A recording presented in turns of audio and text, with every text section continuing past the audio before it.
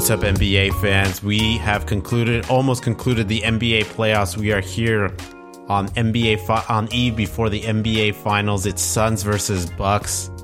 It's two matchup against two teams.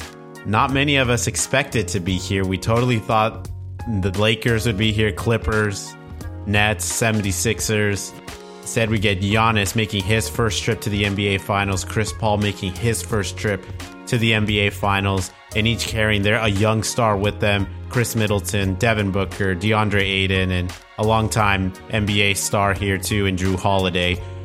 The Bucks have made it now for the first time since 1974, and the Suns in the Finals since 1993. Sean, neither me or you penciled these two teams making to the Finals. I think we both had the Bucks in the second round.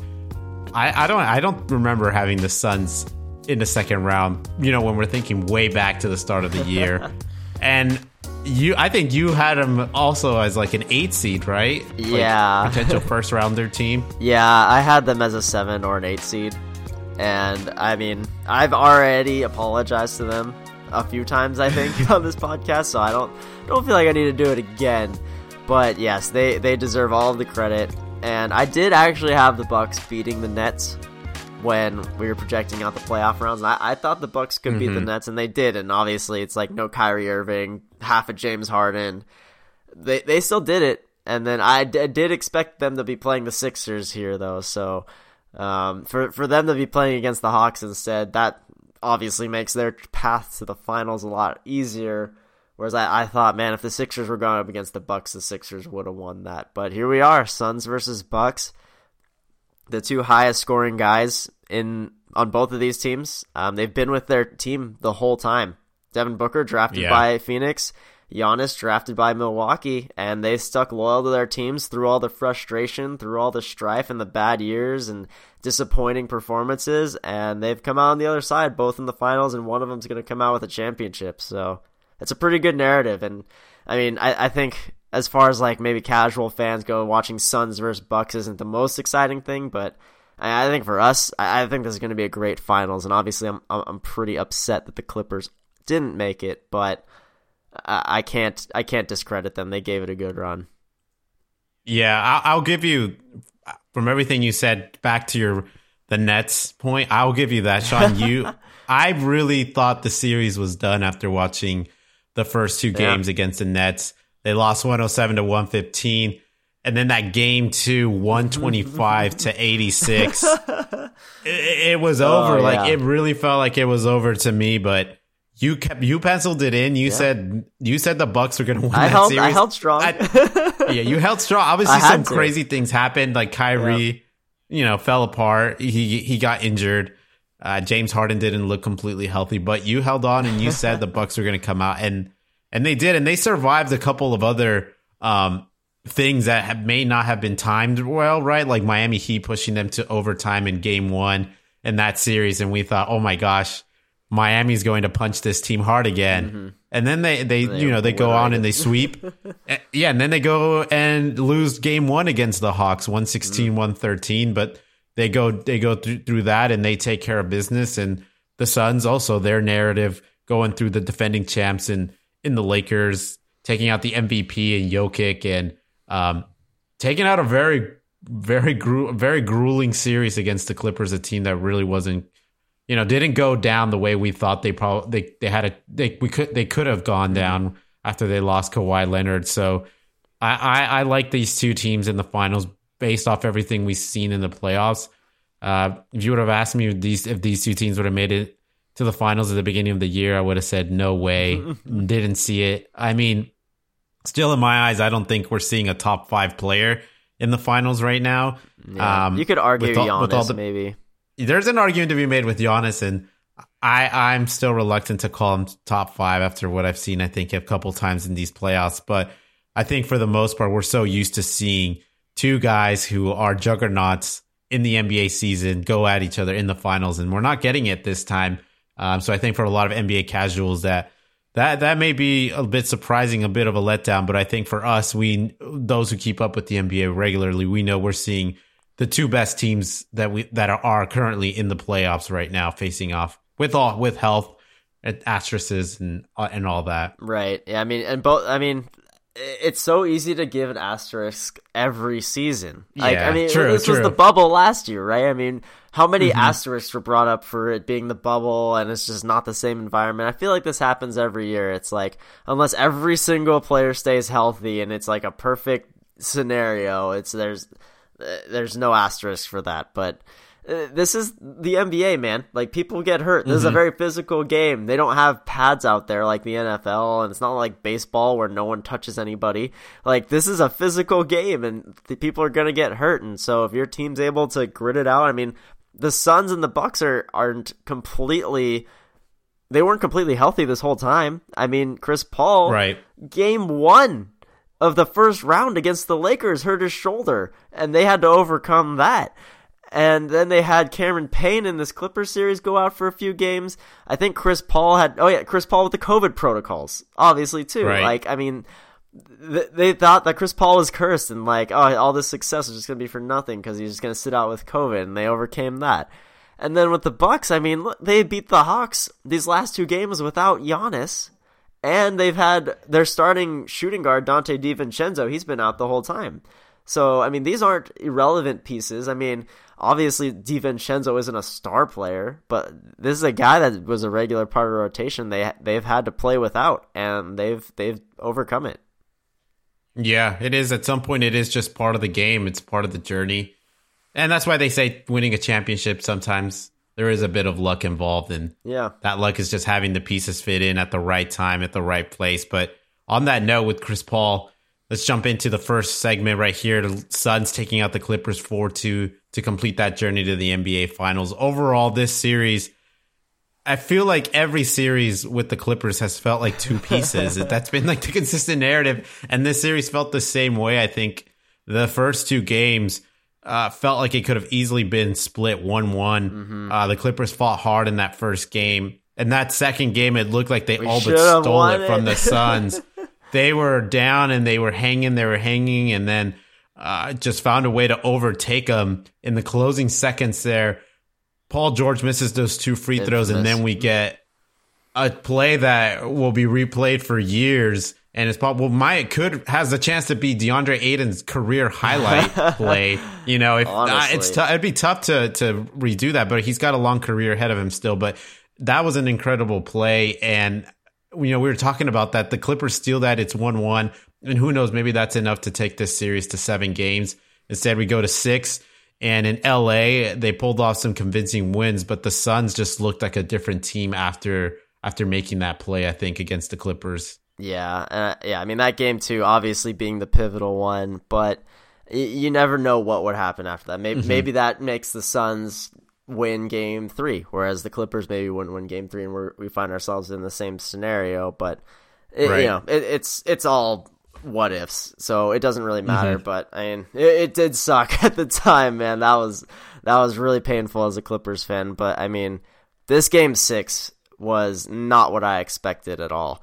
I thought the Clippers, Clippers being on their home floor, I was there in the second round against Utah.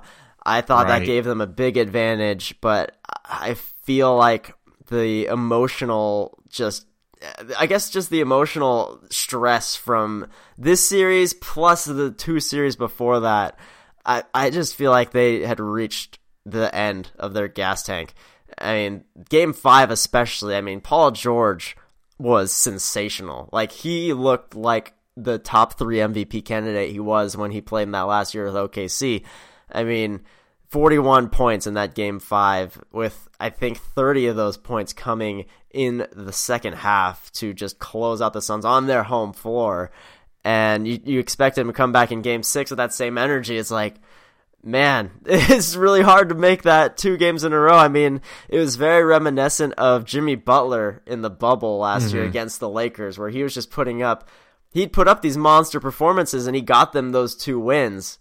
But like, that was all he could muster. And I got the same feeling from Paul George. He came out very passive in game 6 and never was able to really get it going. And Chris Paul basically mirrored what Paul George did in game 5, where he had, I think, 30 points in the second half. And just every little run that we made, Chris Paul would just respond with a three or a baseline or like a free throw jumper, his patented shot there. And I mean, 16 of 24 from the field, 7 of 8 from three on the game. It's just he was getting whatever he wanted, and he wasn't about to let this series slip after getting a 3-1 lead. You could tell he was completely locked in, and we had no shot of winning that game once he got in that mode. And I mean, the Suns, they get full credit, man. Like this, they fought this series hard. They played smart. Monty Williams drew it up. Every time the Clippers got a win, he responded, and the Suns got a win in return. Yeah, I think that's probably, the Clippers maybe saw COVID, pre-COVID, or COVID after effects Chris Paul, but then towards that game 6, game 5, it looked like he was back and loaded and locked in. Devin Booker also looked like he was going to struggle a bit to start the series, but he locked in. Obviously, you had DeAndre Jordan. But the pieces that the Clippers had, I mean, I don't know. You got to feel a bit good, right, Sean, about what you saw from these pieces. Marcus Morris, Reggie Jackson, Terrence Mann. Obviously, we got Pat Beverly, a long-timer there. He had some good plays and some not very good plays to end it there. But I mean, I don't want to talk about like what the Suns did really well and then what the Clippers did really bad, because I feel like the Clippers did everything they could well, given what they had, but it just simply wasn't enough. And I don't think there's any shame in that the Suns really were just a better team, more pieces. That they had their 3 stars. I got to commend the Clippers. Marcus Morris, I feel like made some good shots. Yeah, he did. Zubac in the beginning there. Paul George gets a lot of slander, man, but the guy pulled through, I think, in this series in moments when he could have easily not. And Reggie Jackson, again, dude's getting himself a big payday, and he was pretty emotional there towards the end, and I was really surprised because I feel like he seems to be a really reserved guy. But you could tell the emotion was genuine, and that this was truly like, and it was on paper too, just a breakthrough year for him. And I don't think he's put performances like these since his OKC playoff run with Westbrook and Durant, which is we're talking like 6 years ago. Yeah, I mean, this is the most important role he's ever had on a team. I mean, he's never had to be the second option. I mean, he showed that he could step up and be a low tier, you could say, second option, scoring option on the team. Because I mean, it was him and Paul George. I mean, Marcus Morris had his games, but he was very inconsistent. Games 5 and 6 for Morris was really good, but yeah, Reggie Jackson was consistently our second scoring option, and he was honestly a very reliable one. I mean, he averaged over 20 points a game this series, and that's not easy to do, especially in such an intense playoff environment. It's very hard to step your game up as much as Reggie Jackson did. So for him to prove that he could do that, I mean, if Kawhi was playing and Reggie Jackson was playing at this level, you easily have the championship team here. So he's proven, hey, I can be a number 3 option on a championship contending team.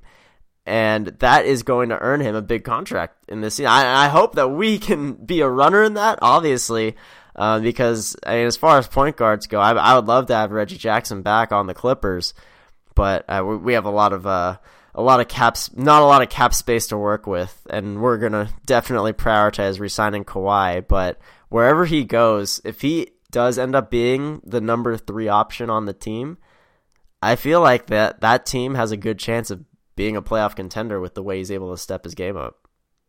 Yeah, and you got to think he wants to come back. Losing way you lose, and you put together a good fighting chance, and with your best player on the team, sitting out with injury, you got to think you have a chance again next year. And those are the 2 pieces, Kawhi and Jackson. If the Clippers bring them back, they're right there again. I mean, you got other pieces like Cousins, but I think you can easily Cousins actually. I mean, let's give a little shout out to Cousins though. He actually played pretty well when Zubac got hurt. I think he had like 15 points in 10 minutes in that game 5. I mean, he only was able to play like 10 minutes, and maybe that was just Ty Lue being very conservative with him. But I mean, he showed that he can still show flashes of old DeMarcus Cousins. And I'm hoping that someone gives him the chance to at least get some backup center minutes somewhere, because the dude can still ball. Yeah. I think we saw some good stretches from him. I think it'll take some time for him to get some legs back under him. But yeah, he did put some good stretches under him. I could tell that Chris Paul was really getting under his skin Yep. at times in that game, Game 5, I believe, or Game 6. Yeah. But then, okay, so the other guy, we need to mention Nick Batum. I mean, This is another guy that we had on a minimum deal this year that is going to be almost impossible to get back on another minimum deal, because he was extremely crucial to this team when we went with the small ball lineup with the Jazz and with the Suns. I mean, he was the guy guarding the big. I mean, he held his own against both Gobert and Ayton when we put him in there. He was making amazing defensive plays, making some big 3-point shots for us in critical points. I mean, Batum thrived in this role for our team, and I would be pretty upset if we weren't able to re-sign him also. He really just fits a mold where he just does a lot of the intangible stuff that other guys don't want to do, and I think he was a big part of our success in these last 2 rounds especially. Yeah, he's the star of the role, and he's just another chess piece there for Tyronn Lue to respond with. Now the Clippers go into this offseason with the big Kawhi Leonard contract. There was like something that came out that Kawhi wasn't happy with the training staff, and it wasn't like an official report. So I'm not sure how much truth there is there. How are you feeling, Sean, about this Kawhi Leonard situation? I mean, the reports definitely make me a little nervous, but yeah, like you said, like, how much merit there actually is to them, who knows? They could just be like Miami beat writers trying to lure Kawhi out of the Clippers. But I think we proved to Kawhi that this team can win a championship. I mean, he's got to think, hey, if I'm there, we beat the Suns easily. I mean, you talk about Game 2 only losing by 1 point, Game 4 only losing by 4 points. I mean, that Kawhi is easily that difference, right? And so I don't know. I think that we're his best shot.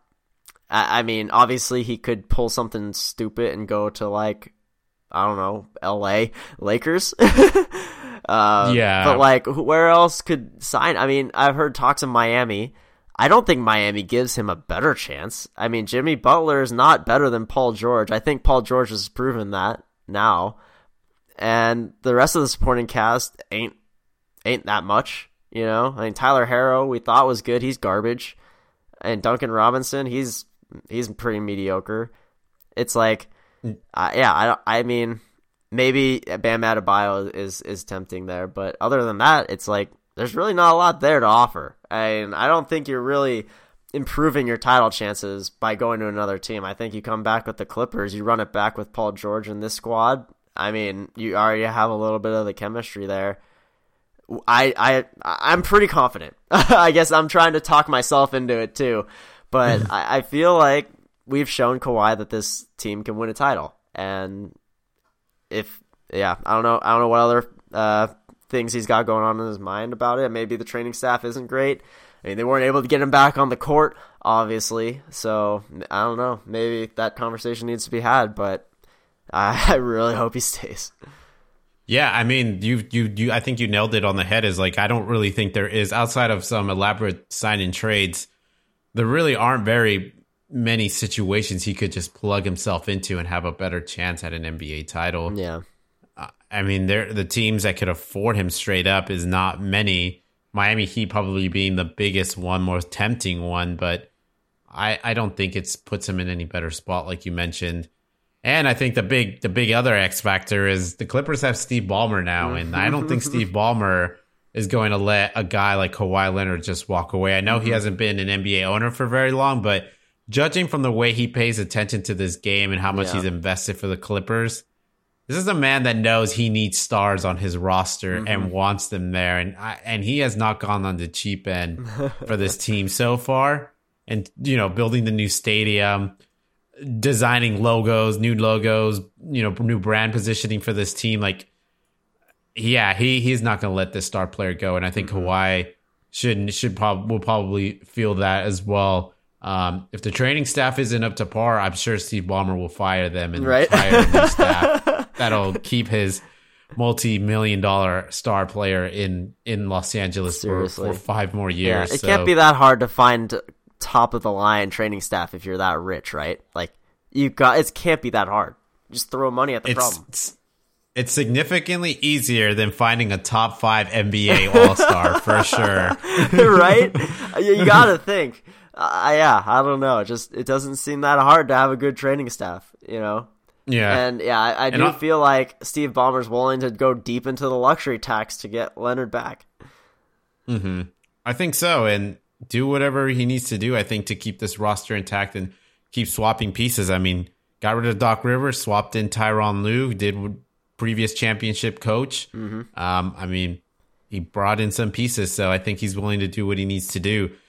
Moving on from the Clippers, though, unless, Sean, you had anything else to say here. Nah. And shout out to Ty Lue, man. That dude proved that he is a worthy NBA coach, man. That was an impressive performance. Yeah, impressive run. So here we go. Bucks taking out the Hawks 4-2. This was an ugly series. Mm-hmm. Not my most favorite Eastern Conference Finals to watch. Even though it was competitive, when Trae Young was in there, it was a heck of a series to watch just because I really did not have much faith in this team. But for them to steal game 1 and then take another win when Giannis goes down and the energy from that stadium just gets sucked out. The roster looks awful after that moment for good reasons, right? The Hawks really just take advantage of that moment and take another win. But shout out to the Hawks for bouncing back. But also shout out to Nate McMillan for getting his team in a good spot. John Collins is a restricted free agent next year, but I'm sure this Hawks team wants him back. The vets they had on that team really continued carrying this team. And there's some bright spots for this Hawks despite going down here. And I'm sure it's a bittersweet end to their season going down 4-2 against the Bucks. Right. And I mean, yeah, there's just so many what ifs, right? But it's on both ends, so it's pretty even. It's like both Trae Young and Giannis got hurt this series, so you really can't point fingers one way or another. And I feel like the Bucks had the advantage going into the series when everyone was healthy, so I think it played out exactly how it should have. But yeah, I mean, I don't think the Hawks are very disappointed, honestly. I don't think anyone gave them this chance to be 2 games within the NBA Finals, and you give a lot of credit to Nick McMillan, obviously not even just for the postseason, but for turning around their regular season to even give them this chance. Right. And they had one of the best regular season records after the All-Star break because of this man. And, you know, we were all like, oh, that's really good for them, but they have no playoff experience, but maybe they'll lose to the Knicks. And man, we've come a long way from there. They've separated themselves quite a bit from the Knicks, who we saw as an even team going into these playoffs. And man, I feel pretty dumb for thinking that now after what we've seen this Hawks team go through. And now, I mean, just kind of like the Suns, like they're going into next season, like they have the youth, right? Like the youth movement between those two teams. I mean, it's incredible how you can have so many guys under the age of 24 just perform so well on the biggest stage. And I mean, if they re-sign John Collins, this whole team comes back essentially, outside of like maybe some of your bench warmers and Lou Williams as well, who maybe comes back on like a minimum deal. That would be pretty easy for him. But yeah, this whole team, I mean, they get another whole year together, and who knows? I mean, there's a lot of improvement to be had here between, I mean, even Trae Young. I mean, he's just such a young superstar for him to improve his game. I mean, John Collins, he looks like he's just filling whatever role he needs to fill.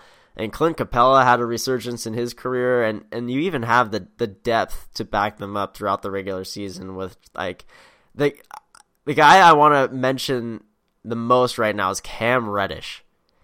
This guy could be a superstar in the league if he gets the opportunity, because that Game 6 performance when it looked like the game was over, holy crap, this guy did not let up a freaking inch. He just comes off the bench, scores 21 points with 6 of 7 from 3 almost entirely in that last quarter, and he had the look of just a pure contender. Like, he was not going to give up until the final second of this game. And for a guy this young to be able to do this, who's gotten a lot of hype throughout his career, both in high school and in college, but he's always kind of been that second, third fiddle guy, and especially at Duke when you're talking about Zion and RJ Barrett. I mean, Reddish has always taken that back seat. And again, he does it here to Trae Young, obviously, and a lot of these other young Hawks, but this dude's got a killer instinct. And I can see really good things coming from this guy in the next few years, to where it's going to be hard for the Hawks to keep him around because they're probably going to be locked into a lot of deals.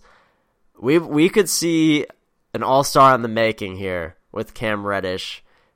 Maybe not next year, but in 2 years' time, if they give him the playing time and the opportunity, this dude is special on both ends of the floor. Yeah, it's an interesting dilemma they have here, which we thought at the beginning of the year would be a bigger issue than it really was this year. But who knows, when you get guys like DeAndre Hunter and Cam Reddish knocking at that door a bit harder than you thought they would, it's going to make it interesting for next year. But yeah, because you got Cam Reddish, you got Gallo, you got Bogdanovic, DeAndre Hunter, DeAndre Hunter, and John Collins, all kind of playing a very similar role, sort of outside shooters, who are multi-versatile, can guard the wings and also rebound the ball really well. But at the same time, you got a lot of now chess pieces to potentially play around with when it comes to small ball lineups. So many good pieces. And I think a lot of this Cam Reddish performance came from the result of the dude only played like 20 games in the regular season. And he rarely played in this playoff, in this whole playoff run. He came back, like game 4 of this series? Yeah, exactly. So I think this was just something that was sitting in there for a while. So yeah, it's a dangerous thing because he's fresh and maybe this is what he's got in him. And if you can keep all these pieces together and you just whip them out, in the playoffs, you insert a chess piece here that's feeling a bit fresh as a result of, having depth on your roster. That's a dangerous advantage to have. I mean, dangerous in a good way for Atlanta to have. And if they can hang on to this, they'll definitely be a player in next year's playoffs. I mean, I fully expect them to, I don't know. I don't know what's going to happen with the 76ers, but it's really tempting to say that I see them as a favorite to also make the Eastern Conference next year. But I also have other reasons for that. I'm not super high on Boston. I'm not. Obviously we know you're not super high on Boston. Yeah, but so I'm really impressed overall with this Hawks team, and on the other side of that is the Brooklyn Nets, the Bucks coming in here just playing to their strengths again, just really slowing the pace down, playing some hard-nosed defense and exhausting the Hawks here. Outside of Cam Reddish, all the players looked like they were ready to just call it in. Right? Like when that second half started, it looked like they could not wait for the game to be over, jump on the plane. And Chris Middleton just lit them up. Yep. Chris Middleton, Drew Holiday. I mean, these bigs, Bobby Portis had himself quite the hell of a start to that game.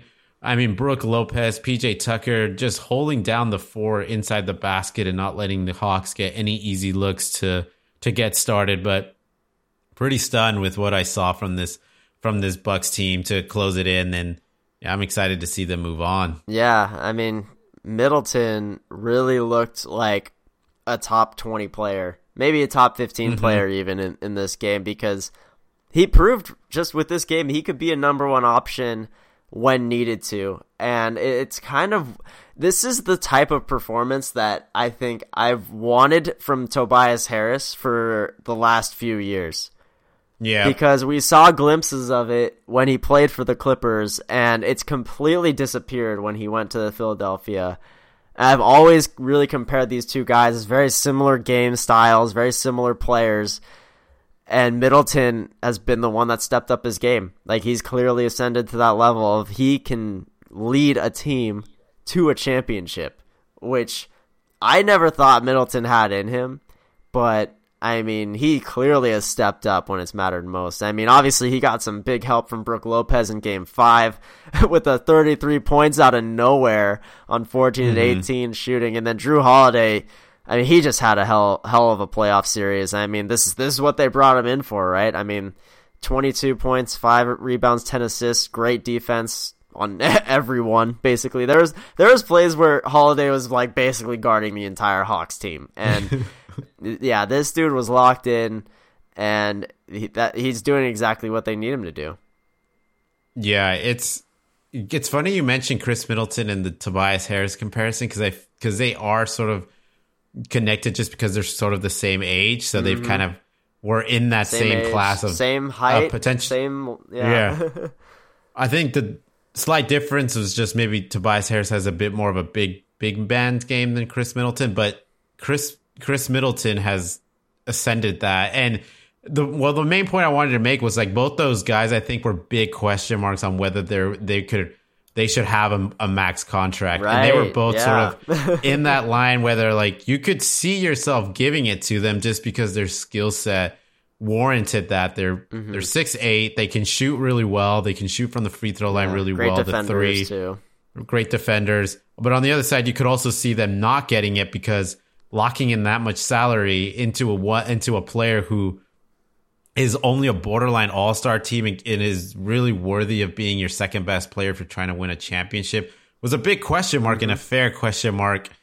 And both of these franchises, took that jump, the Bucks and the 76ers. And I had that big question about Chris Middleton too. I was like, whoa, this is it. Like, this is who they're committing to. I don't think that's enough. Like, we might not see the Bucks make the finals again or like ever make the finals. Right. Yeah. But he has played it into his contract, I think, really well, and he's gotten better every single year. And I think when they were passing around that Eastern Conference Finals trophy, it really felt like Chris Middleton should be the main dude holding it because he has carried this team throughout this run. He's been a consistent force. I think he's in troubles in that Nets series, but who didn't? But yeah, to close it out, 32 points, really just be aggressive across the entire game. Chris Middleton has, he is truly worthy of an all-star mark, and to be the second best player on this team is astonishing. Would you say that Chris Middleton is a top 15 player in the league now? I feel like it. Yeah. I definitely do. To be able to consistent like 40% in this closing game and just hanging on all playoffs despite what the rest of the team is doing. I think so, man. At this point, I think he really has played himself into a top 15 spot. Dang. Yeah. I mean, it's hard to argue against it. Obviously, there's so much talent in the league, but yeah, Middleton showed that he can play with the best of them. I mean, obviously, Trae Young was hobbled. The Hawks team was kind of hurting, but yeah, he showed up when he needed to.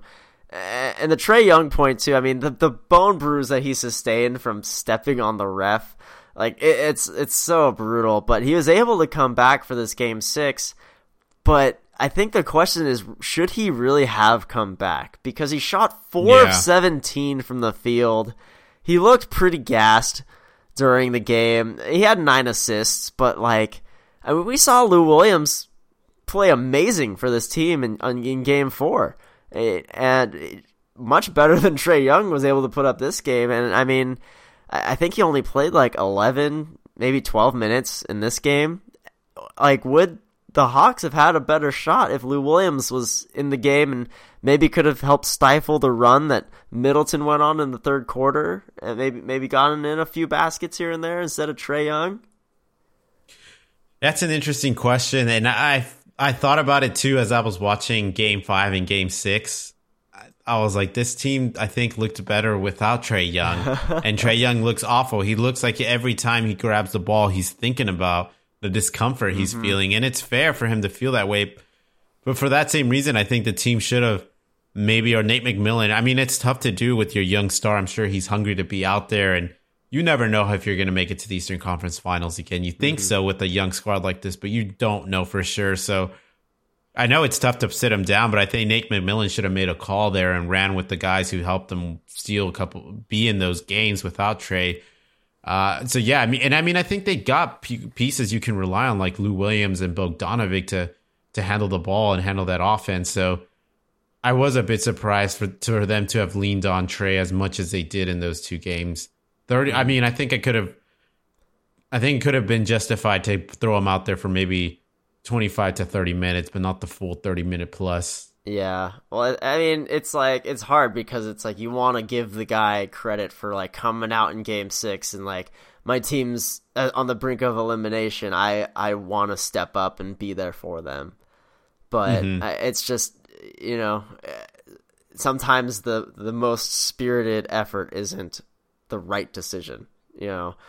And I'm not saying that Lou Williams would have changed the game for him, but maybe it would have been closer, honestly. I don't know. They were at home, so Lou Williams, I mean, him and the ATL go hand in hand. So I think that he could have gotten some energy from the crowd just as much as Trae Young could have, but he is healthy. And I don't know, it is a really hard decision to make. I'm sure in the moment it's like, if you're Nate McMillan, like how much flack would you get if you brought in Lou Williams, and it gets even worse. Like, it's tough, but yeah, yeah, you go against the grain of like you play your star players, right? That would be what it's doing right there.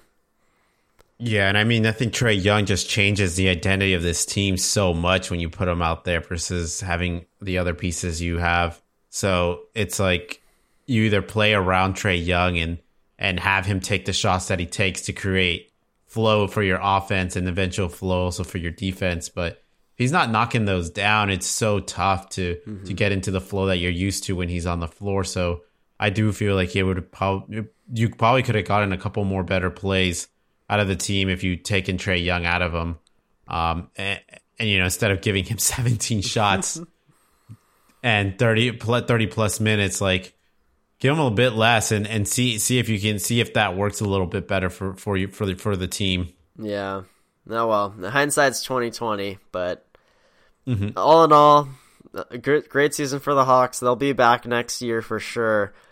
And I'm excited to see what Nate McMillan can do with this team for a full year. I mean, this is with only half the year he was able to do this with this team, and I mean they love well-deserved extension. Yeah, well deserved. Got his 4-year extension, getting that big payday. Hopefully, they give him that chance, and I don't call it finals or bust year 1, or we take away your contract, like a lot of NBA teams seem to be doing these days. But the dude's earned his paycheck for sure. I think that it couldn't have been an easier decision for them. Agree. We'll talk about Chris Middleton more because now we are in the finals preview. Here we are. Suns versus Bucks. We got to talk about these two teams now, what it means for them to play each other. Not anything emotional, but what we can expect to see here. We're locking in our finals takes here. Bucks first time since 1974. Suns first time since 1993. We get the two top defensive rated playoff teams facing off, and what I'm going to call not a very pretty NBA finals. Both these teams are in the bottom half, 50%, the lesser 50 percentile in terms of offensive rating. Both of these teams love to make the bulk of their shots close to the basket. They're 9-12 in terms of 3-point attempts. Jazz obviously number 1 here. So again, in the second half in terms of 3-point attempts, not a team that makes a lot of threes despite the Milwaukee Bucks attempting more than the Suns. So again, these are two teams that have relied on guys like a DeAndre Ayton, Devin Booker, Chris Middleton, Giannis, and we know the Bucks, the pair of big guys that they have as well in Brook Lopez, PJ Tucker, and Bobby Portis, who they throw out there. And the Suns a lot on DeAndre Ayton making close shots, Chris Paul making those mid-rangers, and Devin Booker as well. So this is going to be an interesting series with these two teams both really liking a grueling game, letting their defense hang, letting their big guys make shots close to the basket and hang around the mid-range area.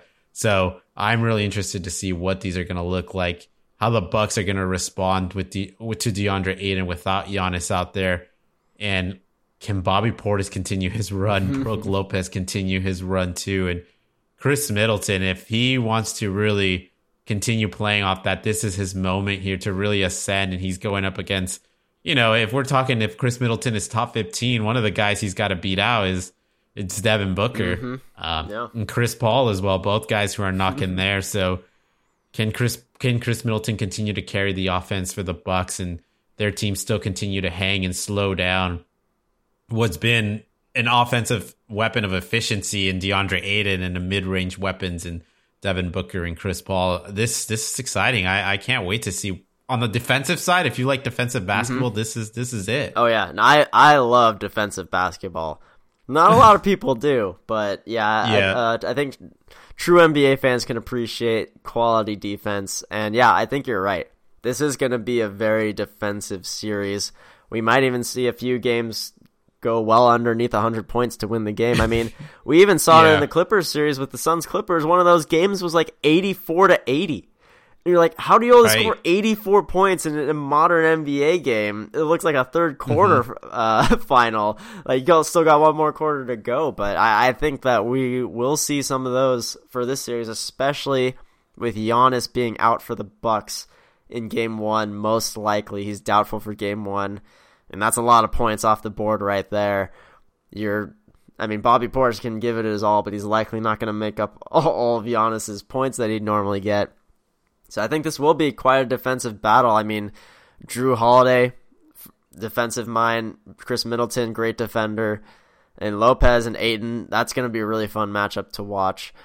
And the matchups across the board will be really fun to watch, but I mean, it really does come down to Giannis. I mean, it's like the same thing with Kawhi in the Clippers series. It's like the Bucks can put up a big fight, but the Suns are fully healthy right now, and it's hard to beat a fully healthy team at this point in the season. And so, especially with the depth that the Suns have, they got Cam Johnson coming off the bench, Torrey Craig, Cameron Payne, and they have a great 8-man rotation, whereas the Bucks, I mean, outside of Bobby Portis, you gotta hope Bryn Forbes comes out and scores for you. You gotta hope that Pat Connaughton can bring some really quality defense, because they don't have a huge depth like the Suns have. Like their rotation, especially without Giannis, it's very, very shallow, and so you're relying a lot on Holiday and Middleton for most of your production.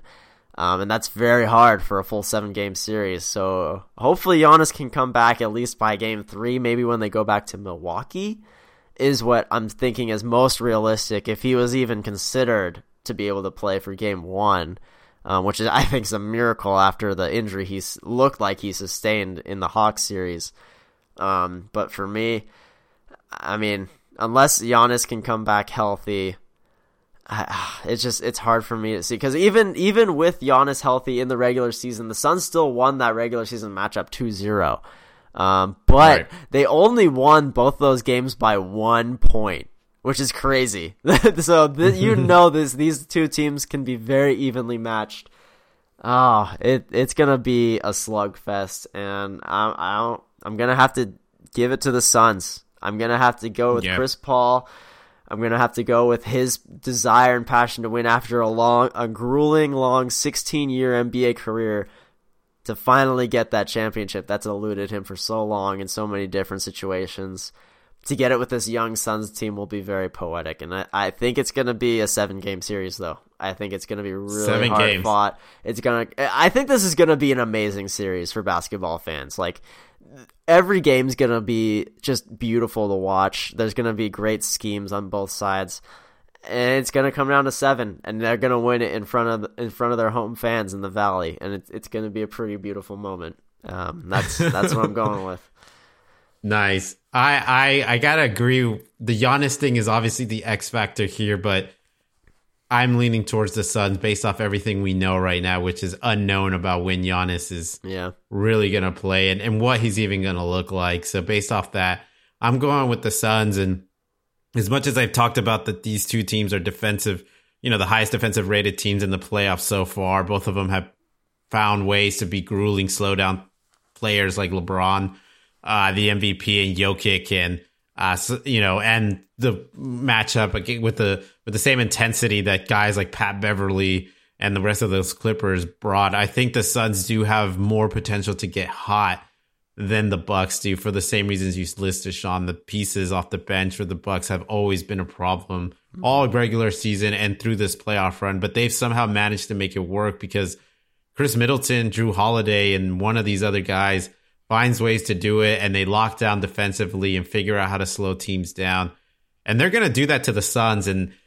But at some point, I do think the Suns will find a way to get hot with the pieces they have, and that'll open up the game, and the Bucks will have a hard time closing in if the Suns find the way to build up a 10-point lead, 12-point lead, and it'll be hard for them to climb back. And I think the Suns will do that more times through this series, and I see them winning this in 6 games. 6 games, okay.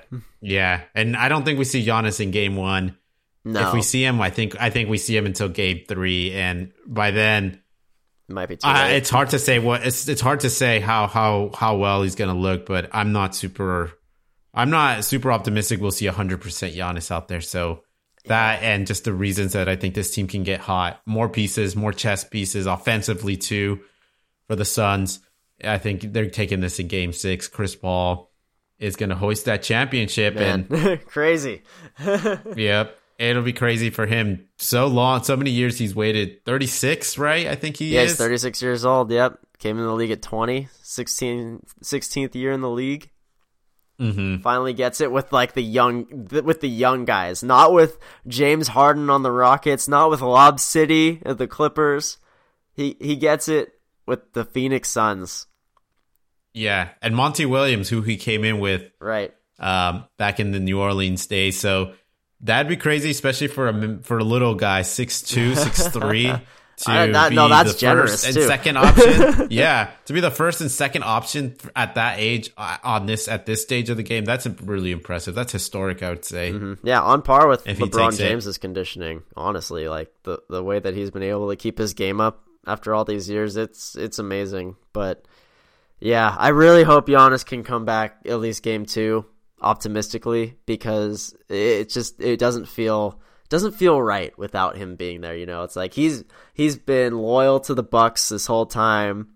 Like he's been like, yeah, I'm just gonna stick it out with them, and I'm gonna trust them to put a finals contending roster around me, and they've done it. Mm-hmm. But he's hurt, and it's really painful for me to see that and be like, this is his shot. You know, like he's at the finals, but he can't play. Like that's got to be so infuriating for him. So I really hope he can come back for game 2.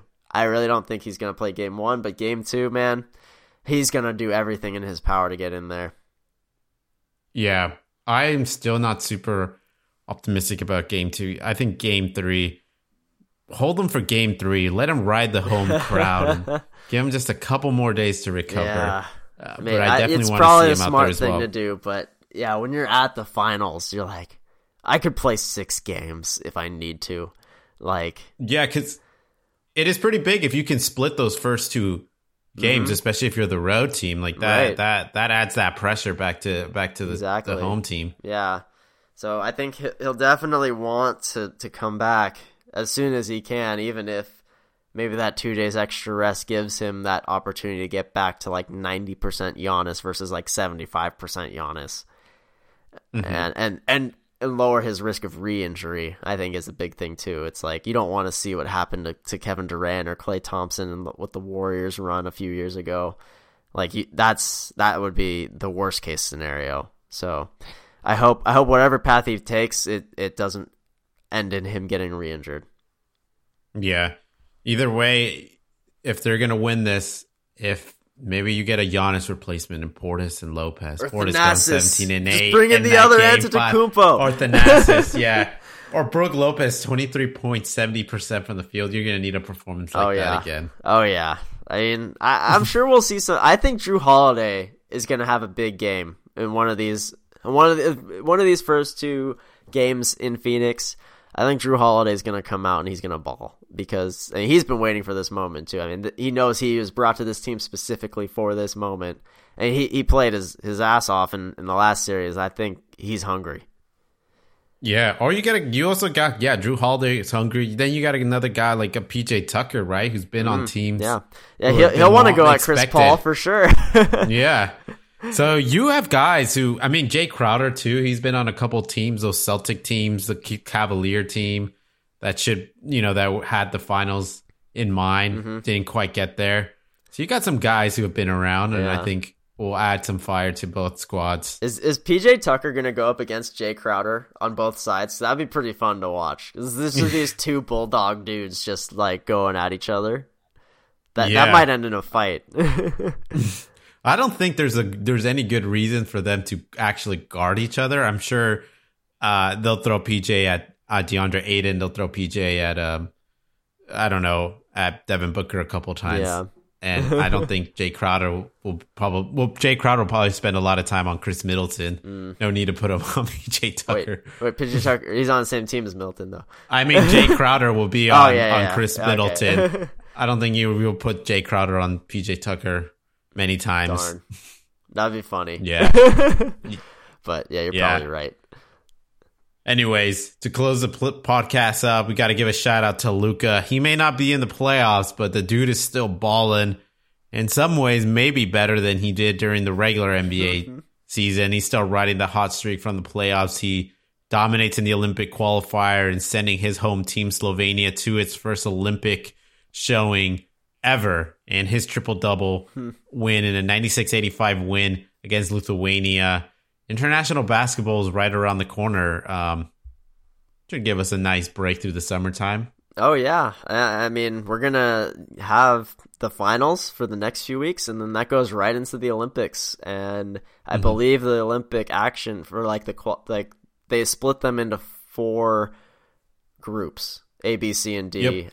And I think the group play starts on the 25th, which is like a week after the finals are over. So we don't really have to worry too much about not having basketball.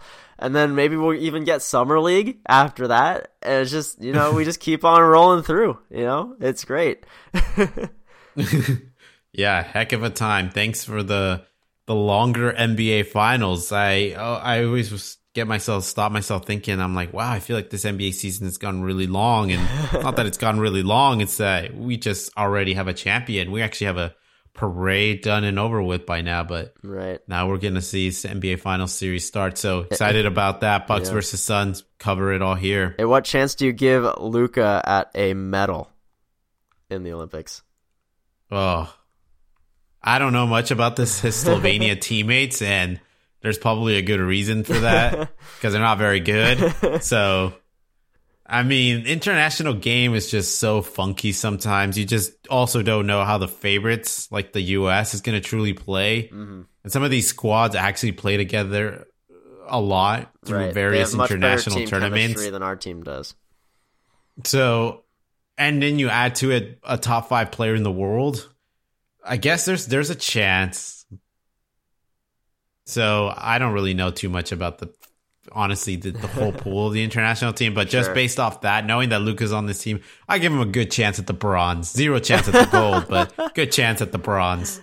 Yeah, you don't think this U.S. team's gonna poop the bed? No, they shouldn't. They never should, but they did that one time. They can, yeah. It's definitely they can, but they shouldn't. And Luka, take the bronze. Yeah. And I like bronze for Luka. Yeah, it's a higher finish. I mean, Spain always has a really good team, so they're probably silver favorites. Yeah, exactly. And then there's still some pieces to be said of whether, I think most of them have been confirmed. Ben Simmons is not playing for Australia. Right. So that's a player out from I saw a funny thing that said Schroeder wants to play for Germany. Yeah, Schroeder. Now that they've made the Olympics. Like, he didn't want to play for them when they needed to qualify, but now that they've qualified, he wants to play for them. Man, this guy's garbage. Get this guy. I get this guy out of here, man. I'm so done with Schroeder. I'm so done with him. But it's honest. But we may have no choice but to bring him back. But I'm so done with him. Oh man, if you do bring him back, it better not be more than like $15 million a year. Yeah, 100 million. Get that. Get that out of here. Get that out of Watch here. him Done. Get 4 years, 100 million. Oh no way. No way. You know who deserves that? Who deserves 4 years, Reggie 100 Jackson? million? Maybe. Yeah, maybe. I don't know. There are not many players that deserve 100 million. Like, I could see John Collins getting that money. Oh yeah, no, John Collins definitely. He might be even asking for more. Yeah, like John Collins is who, you're 23 and you're a big dude and you show up Versatile. in playoff games. Yeah, come on, Schroeder. I don't want to sound like I'm ageist, but there's a difference. Oh no, he's not worth more than 15 million. He might not even be worth that.